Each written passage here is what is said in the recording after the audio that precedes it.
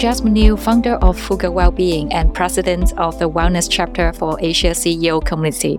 Thanks for joining me for the second episode of our How to Lead for Wellness podcast series. In this series, we discuss how leaders must place a priority on health and wellness and how this ultimately flows down to the bottom line and success of a company. After all, people are an organization's most valuable asset. In this episode, we're going to take a deep dive into why it's so important to create and maintain an effective wellness program. It's estimated large organizations spend an average of $10.5 million a year on wellness programs. The list includes exercise incentives, nutritional counseling, stress reduction apps, meditation classes, employee assistance programs, and many more. The list goes on, and healthy breakfast like muesli is one of those. However, the reality is that despite spending a lot of time and money, many workplace wellness programs simply miss the mark. As we are talking about how to lead for wellness, if you read through our guest, Professor Debbie Heskey-Levando's book, she touches on when we formulate a wellness program, we should think about something beyond offering muesli. This topic really resonated with me. Let's introduce our guest today, Professor Debbie Heskey-Levando, who is the author of Make It Meaningful, How to Find Purpose in Life and Work. Debbie is also an MBA course director for Macquarie University.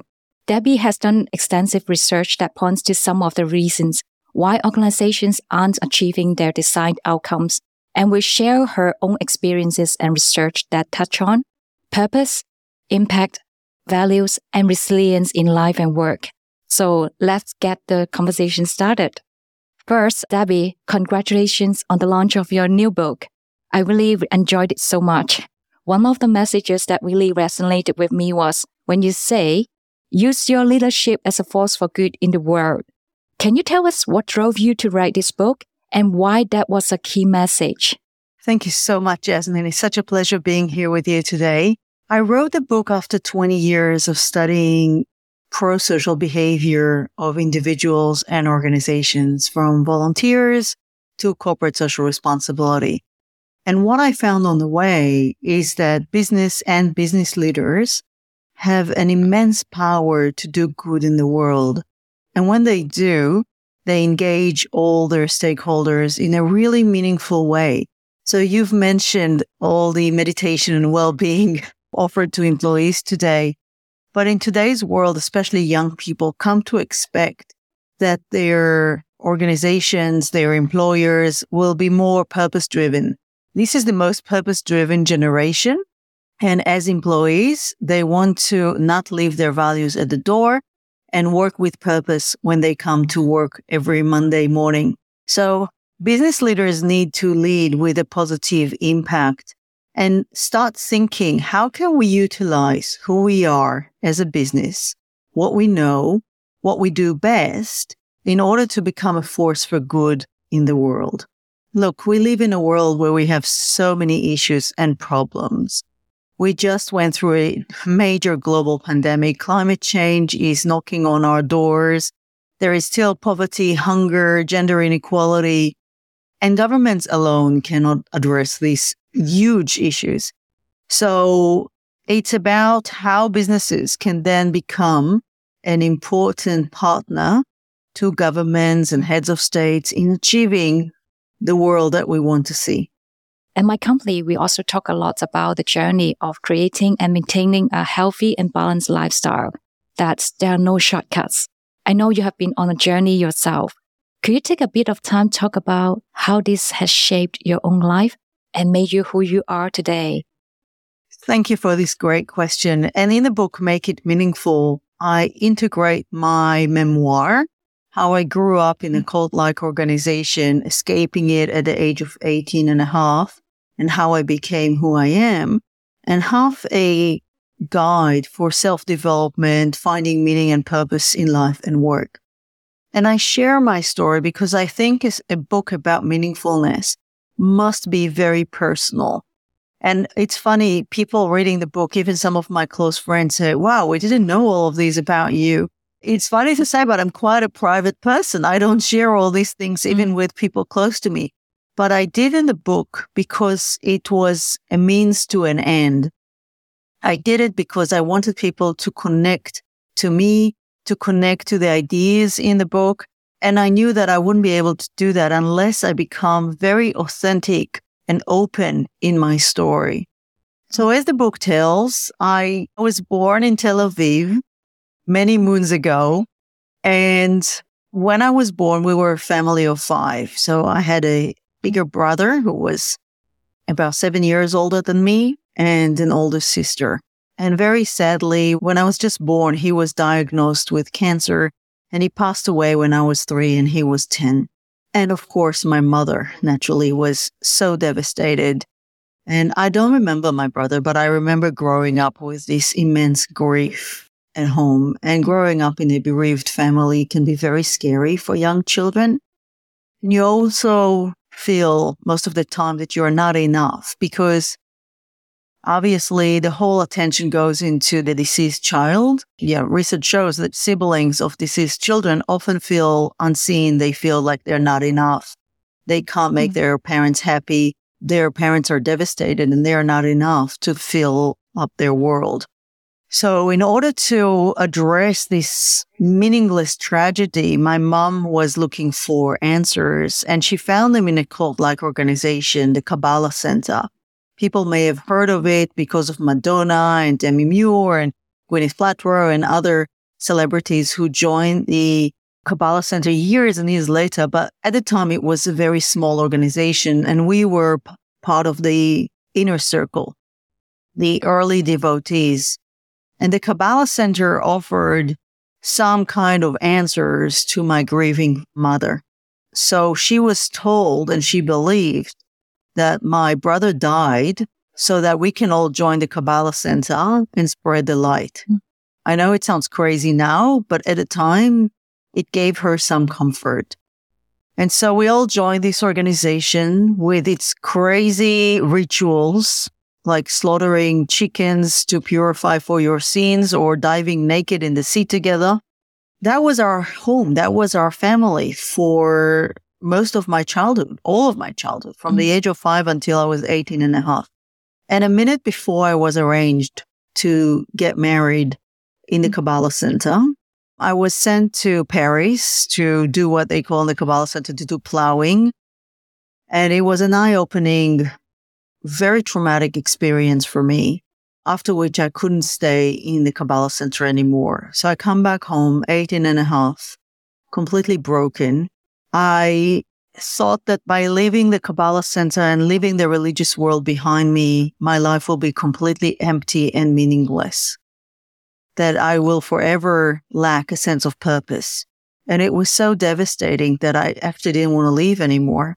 But I managed to get through that by doing a very deep meaning search at the age of 18 and a half.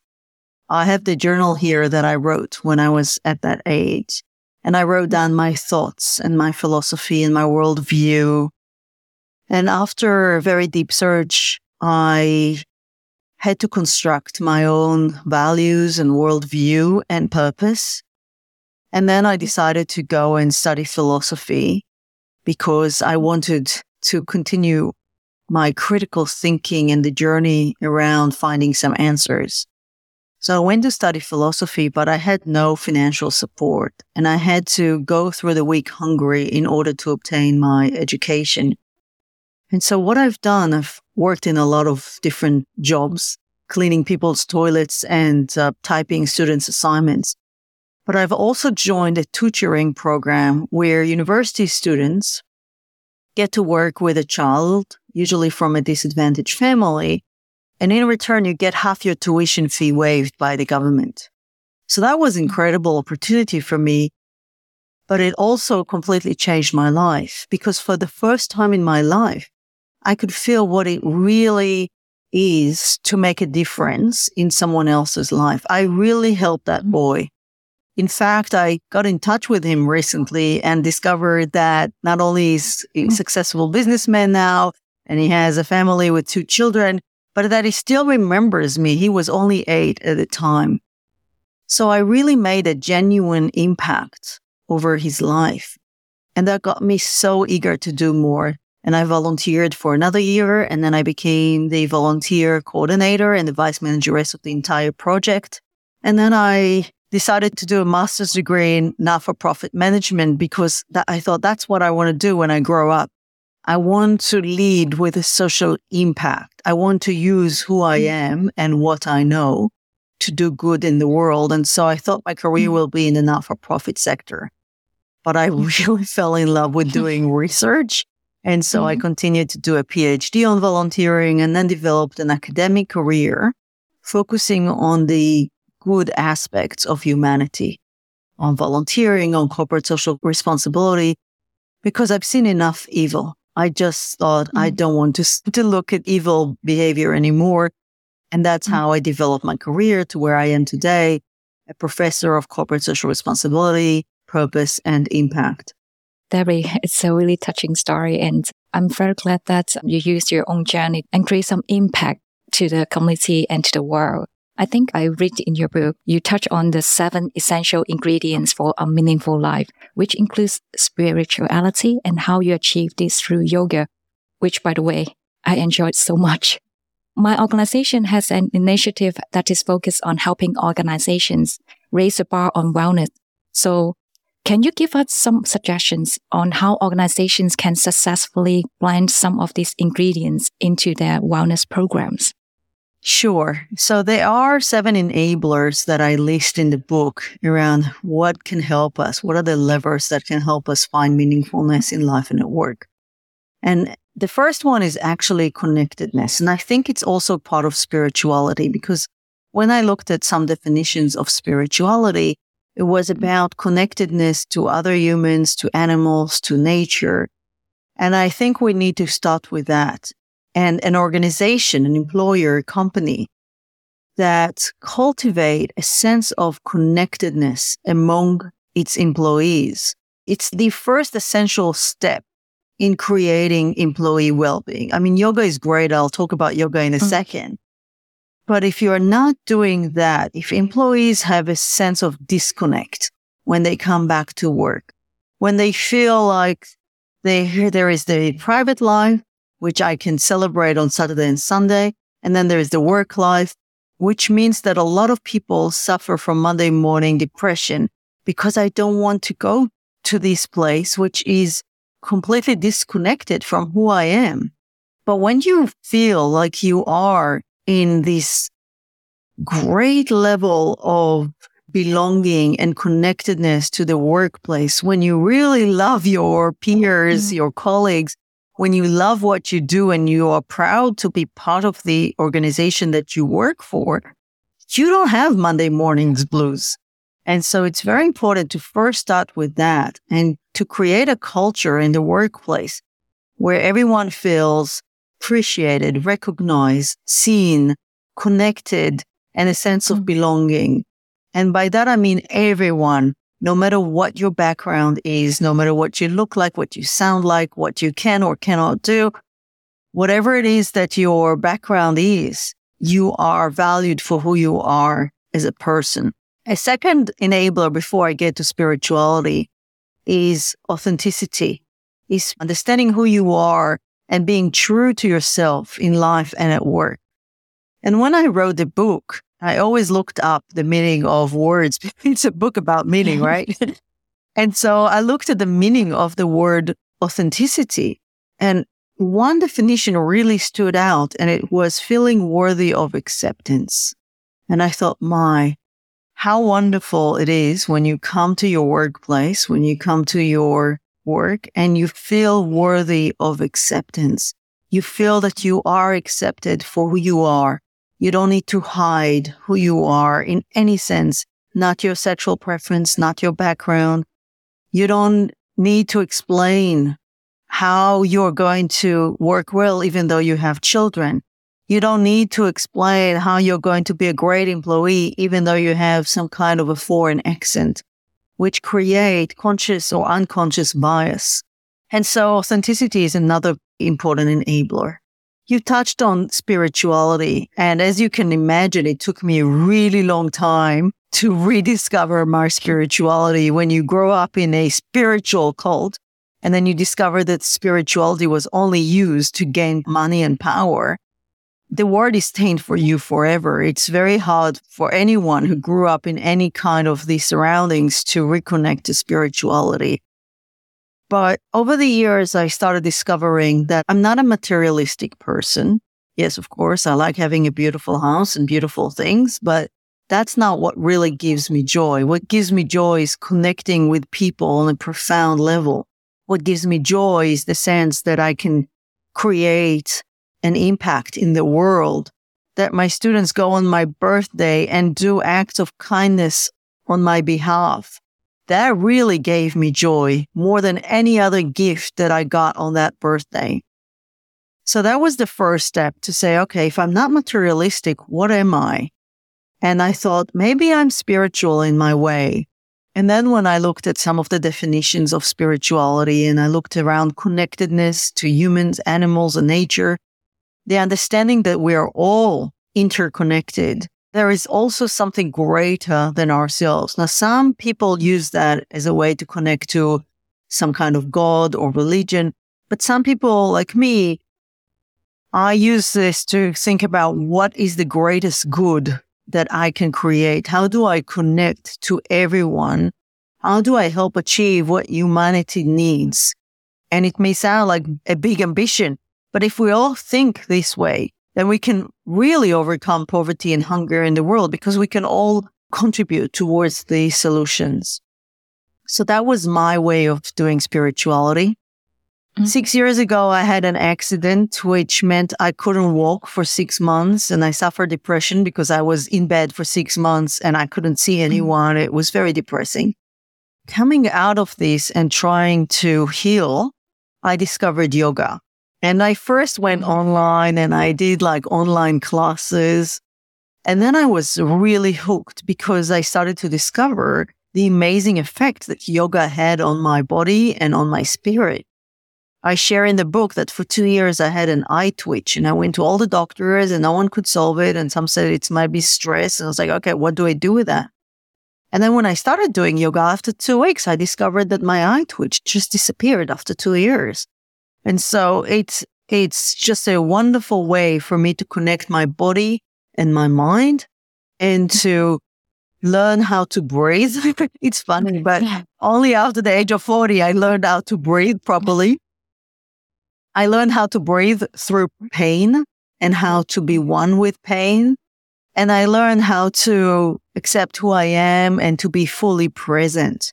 All of that is part of, what I do in yoga every single day and how I connect to my spirituality.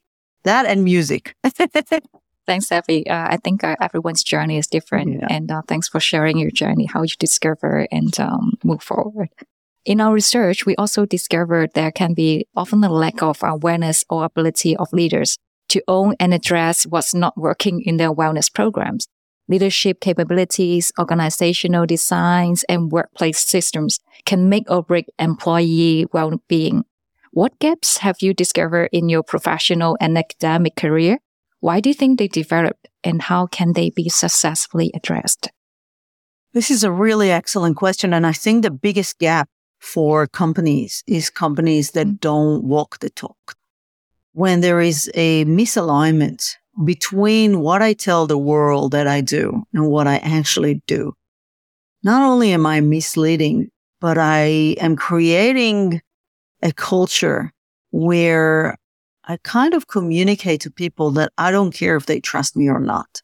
So when companies say, yeah, we are really good for the environment, and they have all these ads about sustainability, but when you actually look into it, you discover an immense environmental harm that they cause either by the way they create their products or the way that consumers use their products, the impact of their products on people's health, on the planet, on the local community, and so on. That gap between words and actions can create a very dark space that companies need to overcome. I just saw an ad this morning by Unilever about the cost of toxic beauty, how young adolescents, especially girls, are exposed to unachievable standards of beauty and how it can lead to eating disorders and self-harm. And it was a beautiful ad. I was really in tears watching it in the morning. But then I thought, let's see if they really walk the talk. So I went into Google and I said Unilever Dove ads. And the ads were just so beautiful. Everything was about celebrating real women, diversity, all ages, all body shapes. And I could see that they really did walk the talk. I couldn't find one ad with an unattainable beauty standard that would communicate to young women and girls that they're not good enough. So when companies are looking at their corporate social responsibility, they need to mind the gap. They need to make sure that their actions and deeds and their words are aligned. And that could also be a trap, like you mentioned, with employee well-being. Because if I say to employees, I'm giving you yoga and mindfulness and meditation, I'm kind of shoving the ball into the employees' hands. And I'm saying, I'm giving it to you, but it's your responsibility to be well. Well, the first question is, why are employees in your company so stressed? And if it's a work-life balance, if it's a workload issue, then fix the issue first. Don't expect so much from the employees to the level where they're so stressed and then say, oh, take some mindfulness workshop. So you have to be very careful about that. We're now seeing two incredible phenomena. One is the Great Resignation, and the other one is quiet quitting. Great Resignation after COVID, 40% of employees either left their work or are trying to leave their work. That's incredible. But quiet quitting is the one that's less spoken about. And quiet quitting happens when employees say, I'm not going the extra mile anymore. I'll do my work. I'll do my, whatever it says in my job description. But I'm not going to work the extra hours until 10 p.m. or from 5 a.m. And I'm not going to go crazy for work.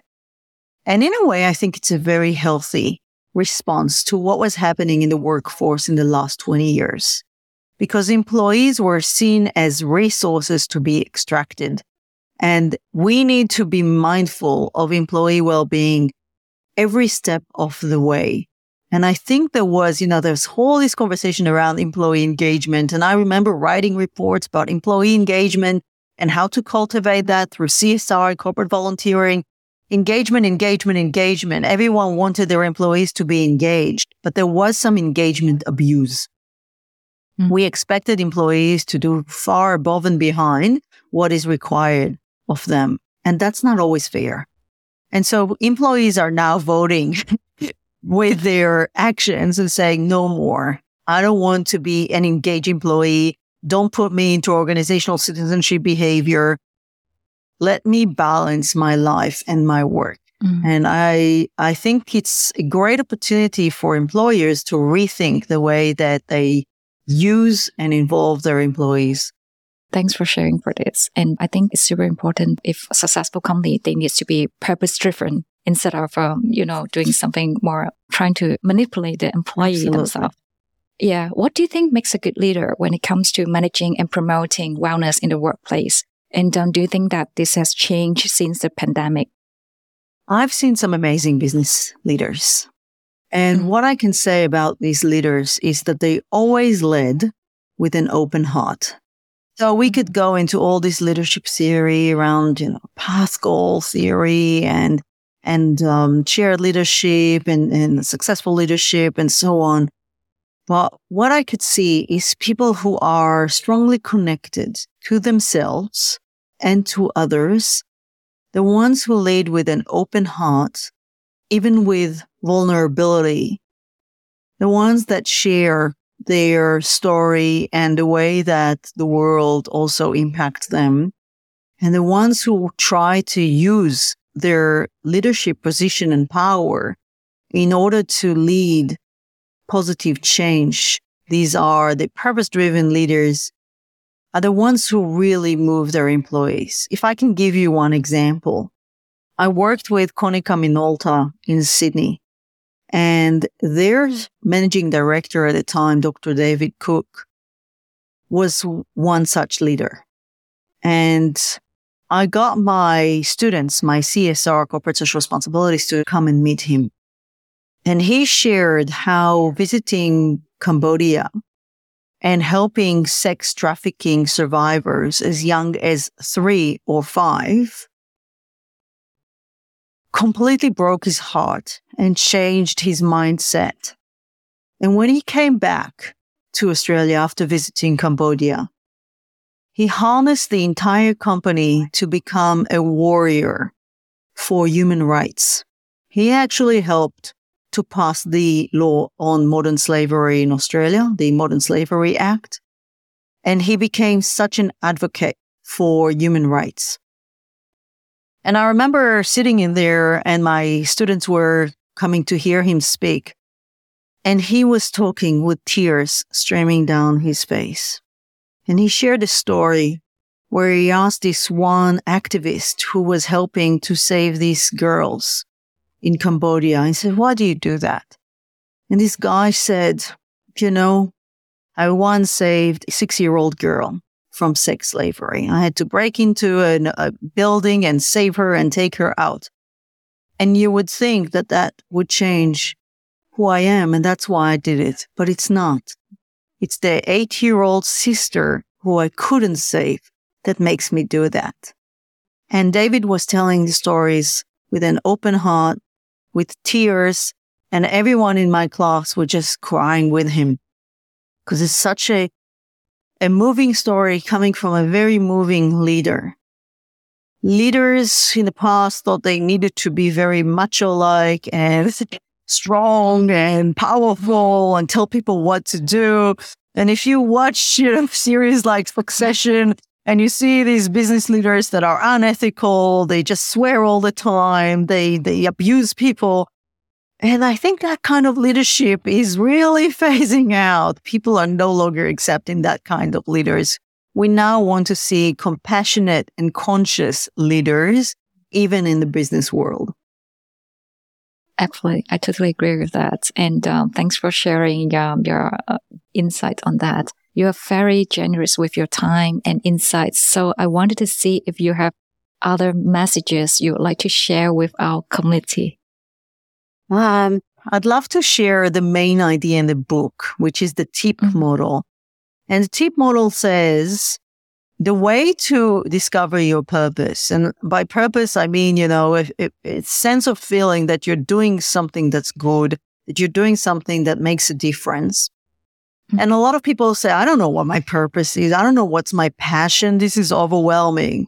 So I tried to come with a very simple framework, a very simple tool that would allow people and organization to find their purpose and live by their purpose. And I say, discover what your talent is. What are your skills? What knowledge you have, network, education, books you read, anything. And that's your talent. And you usually bring your talent into your job. The other thing is your passion. And like I said, it doesn't have to be something huge. It could be something small that you care about. Animals, children, human rights, LGBT community, anything, the planet, nature, your local park, something that you care about. Even something that makes you angry. The fact that still women in Australia make 16% less than men makes me angry. I want to do something about it. And so tie these two, tie your talent to your passion to try and make a difference. And that would be your impact. So the TIP stands for talent, impact, passion. And you tie these three, that becomes your purpose. This is how you live a more purposeful life. It's not like there is one purpose that you need to discover. You're not going to have a light bulb moment. Someone's not going to knock on your door saying, hello, Jasmine, here is your life purpose. Not going to happen. You just start living a more purposeful life by asking yourself, and I ask myself every day, every single day, how can I use today to make a positive impact in the world? And if I just lived the day and I didn't do anything that helped anyone, I feel like I wasted my day. So I need to ask myself every day, what do I do to create a positive impact in the world? And that could be really small. small acts of kindness. There is something called micro-volunteering now, where people go and help not-for-profit organizations by following them and liking them on social media and helping them fundraise and so on. These are the little things that we can all do. And once you start, you will discover how addictive it is to make a difference in people's life, but it's the best addiction you're only ever going to have. Thank you, Debbie. I really learned a lot for this podcast, and thank you for joining us today. It was a very great conversation, and one that I know a lot of people who are very interested in this topic will find of value as they think of ways they can make their own organization a healthier and a more productive place to work. As we sign off, I encourage you to pick up a book of Debbie's book. It's a really great read. I would like leaders to think about how they can lead by example and create a workplace that embodies many of the qualities that Debbie shared with us today. After all, there's no downside to an organization that is purpose-driven, passionate, impactful, and resilient. Thank you for taking the time to listen to our podcast and enjoy the rest of the day. Thank you. Thank you so much.